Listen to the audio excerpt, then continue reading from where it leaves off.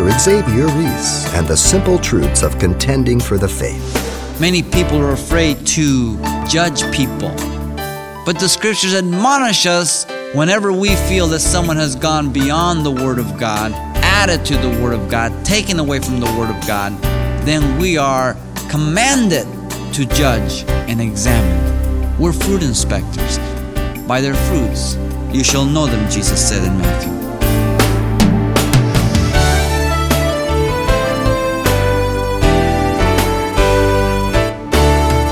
Welcome to Simple Truths, the daily half-hour study of God's Word with Xavier Reese, Senior Pastor of Calvary Chapel of Pasadena, California. When it comes to apostasy, the chilling fact of the Bible is that false teaching always arises from within the church. And so is the nature of the book of Jude, who is writing to a church under attack. They were being infiltrated by false teachers who had slipped in among them. Jude unmasks these false teachers and explains what they're like and the effect that they have. And to that end, Pastor Xavier has been taking us verse by verse through the letter, making a list of the characteristics to beware of, while reminding us that God doesn't stand idly by, and neither should we when it comes to contending for the simple truths of the gospel of Christ. Let's listen. God will judge apostates and apostasy. Now Jude turns to describe these apostates from verse 8 to verse 16. He says, likewise, also these dreamers defile the flesh, reject authorities, and speak evil of dignitaries.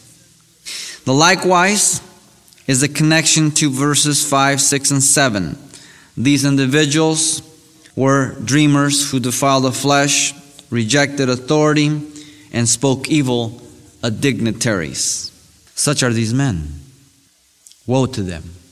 Mark that well. Whenever you read the word woe, it isn't warning.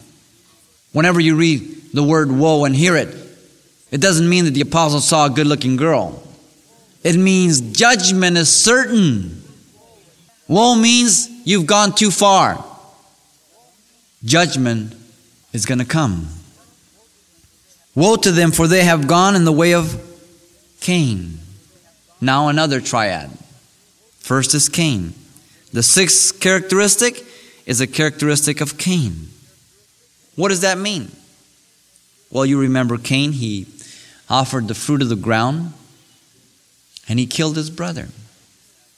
It's a type of religious man who rejects God's revealed sacrifice and rules by his own will, his own life. He says, I will do as I will, when I please. And I will offer to God what I want to offer to Him. He rejects God's way. God said, blood. Cain said, have some vegetables. God says, I can't accept it. Hebrews 11:4 says, for Abel offered a much better sacrifice. God says, why is your countenance fallen, Cain? If you do good, will you not be accepted? But sin lies at the door. And it wants to master you. The picture there is of a ravenous beast ready to leap upon its prey. What was God doing to Cain? God was offering repentance to Cain.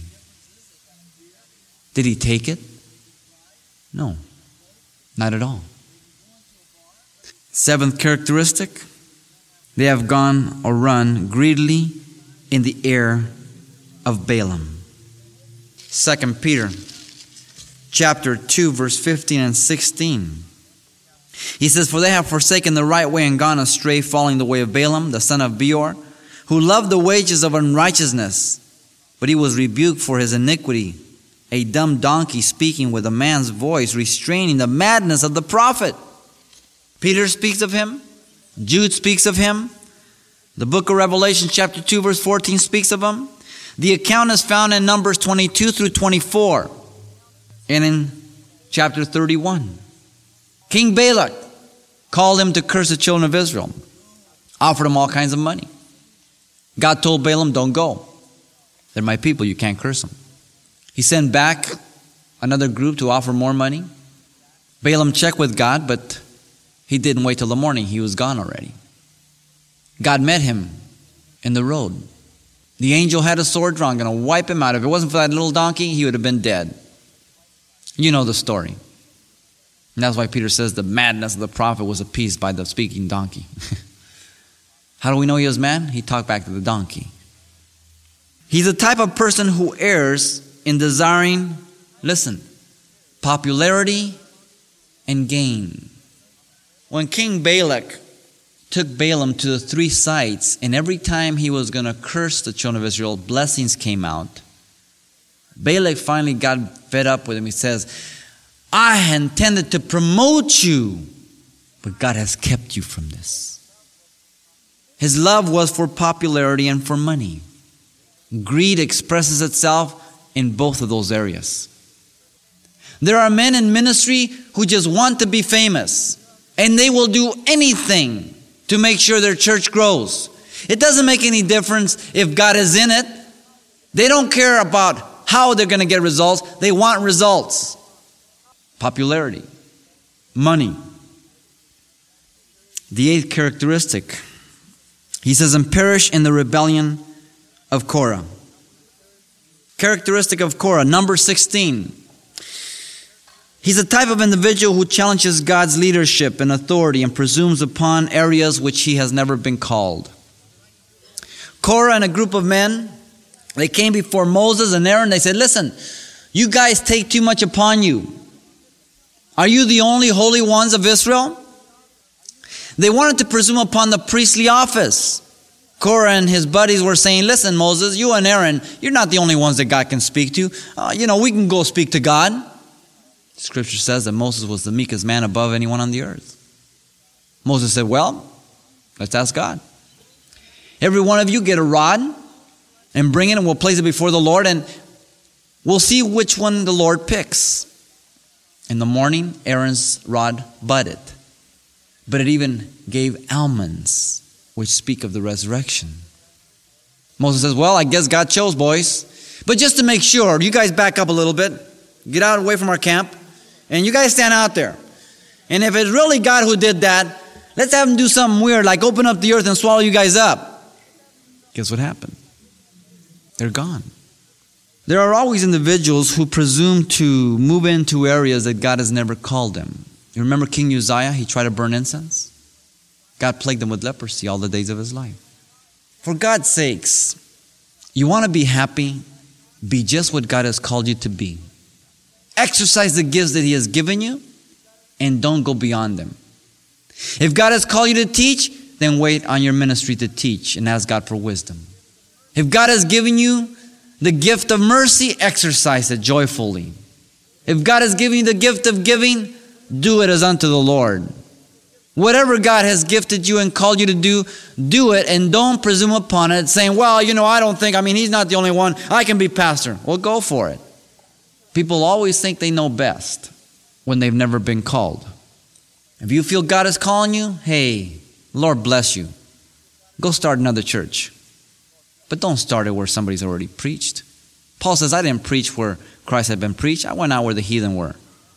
I'm always amazed at people that want to start churches from within churches. I'm always amazed how the heretics don't ever start seminaries. They take over good ones. That's usually the function of a parasite. They feed off something that's living, and then it becomes dead. So you have these 3 individuals. Classic cases to make application for these apostates. In verse 12, he says these are spots. Now he's going to give us some metaphors, some illustrations, some pictures to identify these men, their characters, their characteristics, their nature. These are spots in your love feast while they feast with you without fear. Serving only themselves, they are clouds without water, carried about by the winds, late autumn trees without fruit, twice dead, plucked up by the roots. Let's take verse 12. The 9th characteristic is that of danger and destruction in a concealed way. The word spots means hidden rocks. Those that are below the water and ships cannot see, and the waves thrust them through them and make shipwreck of them. It is not the same word that 2 Peter 2:13 says. in the parallel passage, the word there is stains. They look similar, but they're not. So right here, Jude says they are hidden rocks, very dangerous. You can't see them. Sort of like iceberg, But these you can't even see the tip. They're below the surface. They're concealed. Notice that he says there, while they feast with you without fear. He's speaking about the love feast, the agape feast, serving only themselves. Paul speaks about this in 1 Corinthians 11, verse 17 through 22. How some of them had began to practice these things and God had wiped some out. Those love feasts were very special occasions, but it didn't take long for them to corrupt them. They say without fear, serving themselves. Then he says they are clouds without water. Now a cloud usually is to promise rain. So they are characteristic of clouds without water. Worthless. What good is a cloud that doesn't give water? It's good for nothing. These men offer so much, but they come through with so little. 2 Peter 2:17 says they can't quench your thirst. They offer a lot, but they can't deliver. Carried by the wind, the prince of the air carries them. They blow here and there, wherever the action is. They're not committed to any one place, only the place where He'll bless them. Autumn trees without fruit. Now, the natural function of a tree is to give fruit. The characteristic is that of barrenness. No fruit. They have nice-looking leaves, healthy-looking branches, but no fruit. The reference to autumn trees here is those trees who were expected to have fruit at the end. None at all. Remember when Jesus cursed the fig tree? He cursed it because the tree should have had fruit. It had deviated from its natural function. What good was it for? Nothing. And so God has called us to be fruit inspectors. Many people are afraid to judge people.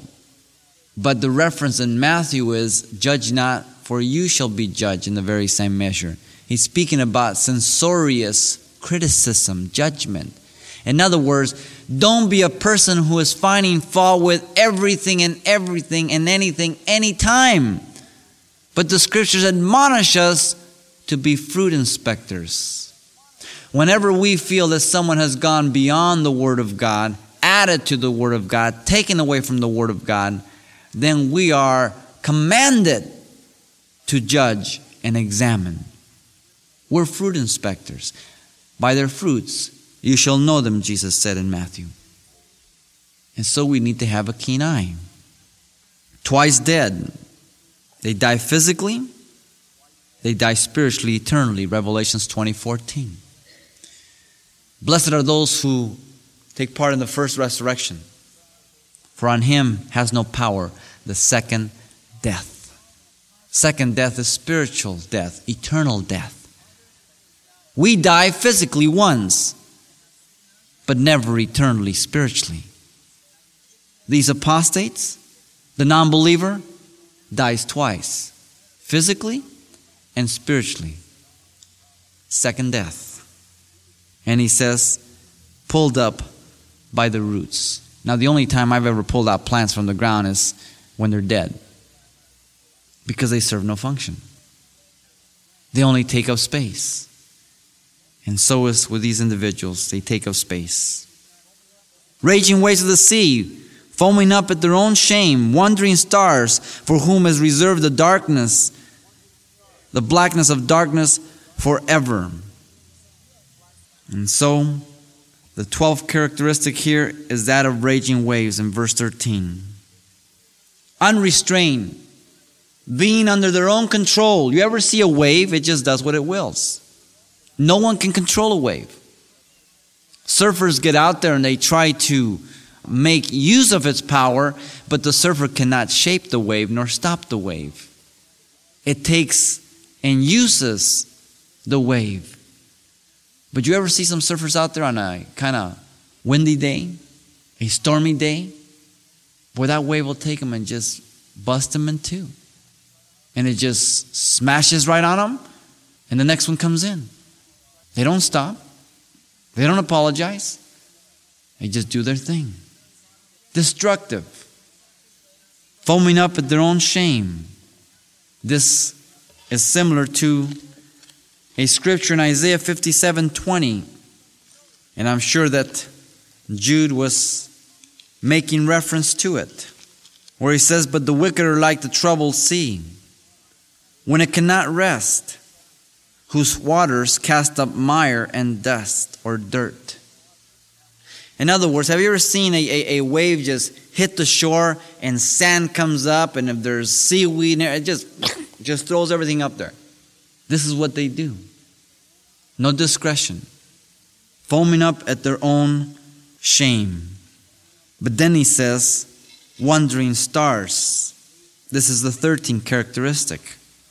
Flashy and temporal. A shooting star catches your eye, but it soon is out of vision. You see, it refuses to be stable. It catches your eye, but it's soon gone. It's not fixed in line with the order of the rest of the stars, but it has deviated. And to these is reserved the blackness of darkness forever. Men who come on the scene so fast, making a big splash, promising so much, and after 3, 5, 10 years, you don't hear them again. And if you do, it's because they have been caught in some immoral act, or they have ripped the people of God off, or they have been exposed. You remember back when they caught that guy with the little ear thing in his ear? And how his wife would transmit to him as she would move among the crowds to see what their infirmities were, and then she would communicate to him through a little earphone their names, their infirmities, and he would play act as if God was giving him a word of knowledge and wisdom. And some guy went in there and exposed him with all kinds of instruments. What a shame. And who gets the brunt of it? Jesus and the people of God. There are many people out here making money off of you and the body of Christ. But God will have His day with them. I guarantee you. The blackness of darkness reserved forever.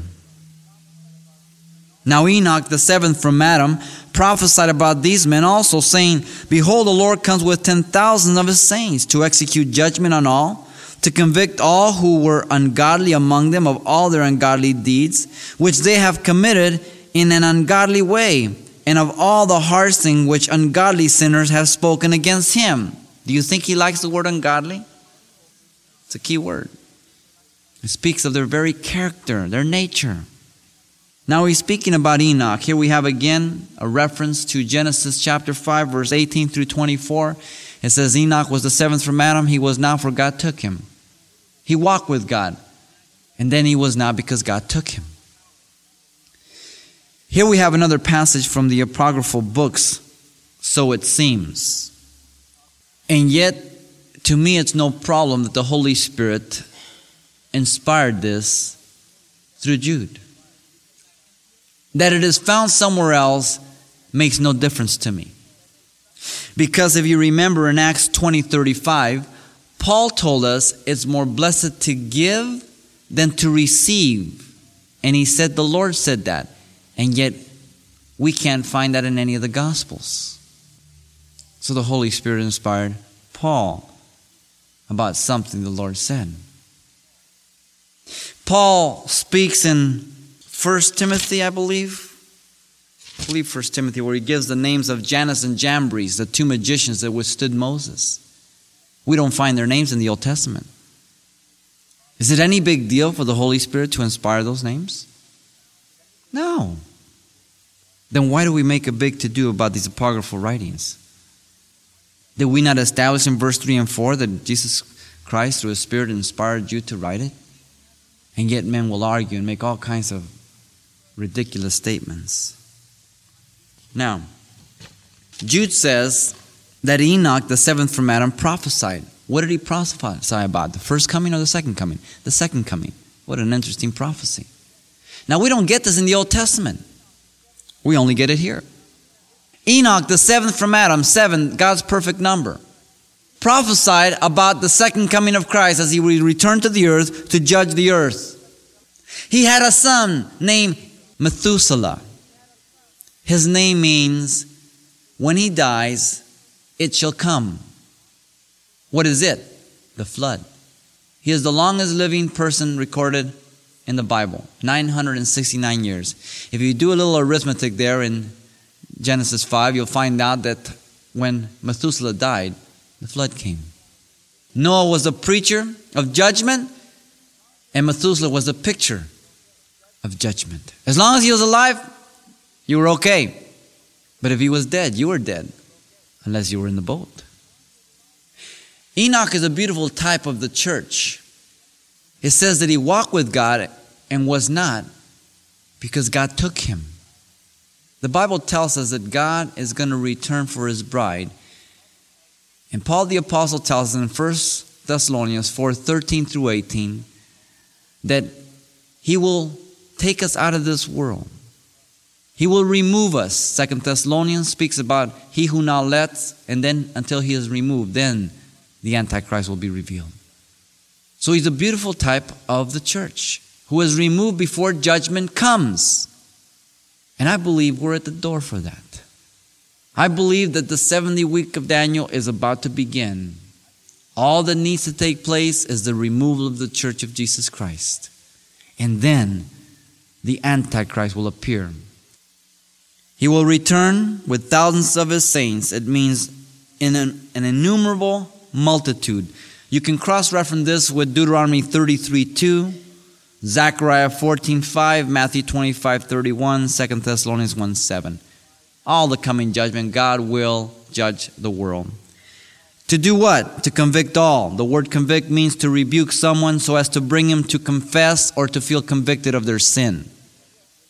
There won't be one person who will say, "Oh, I didn't do that, Lord." When they stand before Christ, they will confess and they will be convicted of their sin. There won't be no arrogance. There won't be no pride. Just broken men. And the references to the ungodly. These are murmurers, complainers, walking according to their own lusts. Their mouths speak great swelling words, flattering people to gain advantage. Murmurers. They're exactly what the word sounds. That's what it means. It's anapatone. It's got a weird name to it. But it describes words that sound what they are. When you say somebody murmurs, it's a person who is not really complaining vocally or publicly, but they just walk around and say, "I can't believe that guy." They're always just murmuring. And you say, "What'd you say? How come that guy's on?" It's just making sounds. Always bitter, always complaining. Complainers. And it means someone who's always finding fault. No matter what happens, finding fault. Swelling words. Extravagance. Puffed up to see what they can gain by flattering people. Here you have all these. This is the 16th characteristic right here in this verse. Their characteristic is of what? Being dissatisfied all the time. A lot of characteristics He's given to us here. Study them. There is so much in this epistle. And ask the Lord to give you wisdom and understanding.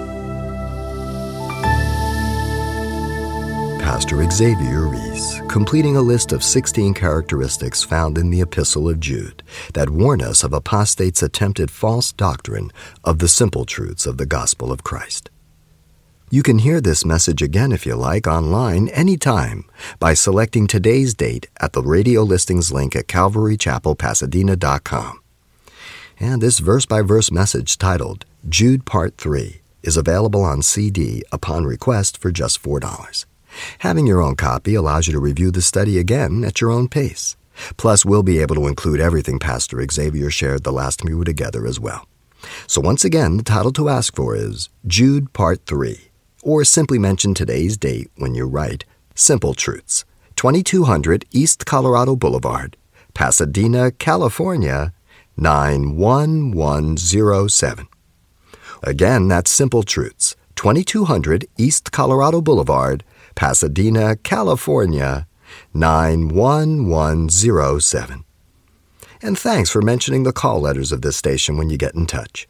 This helps us track the effectiveness of this ministry in your area. And then join us for more Simple Truths next time with Pastor Xavier Reese.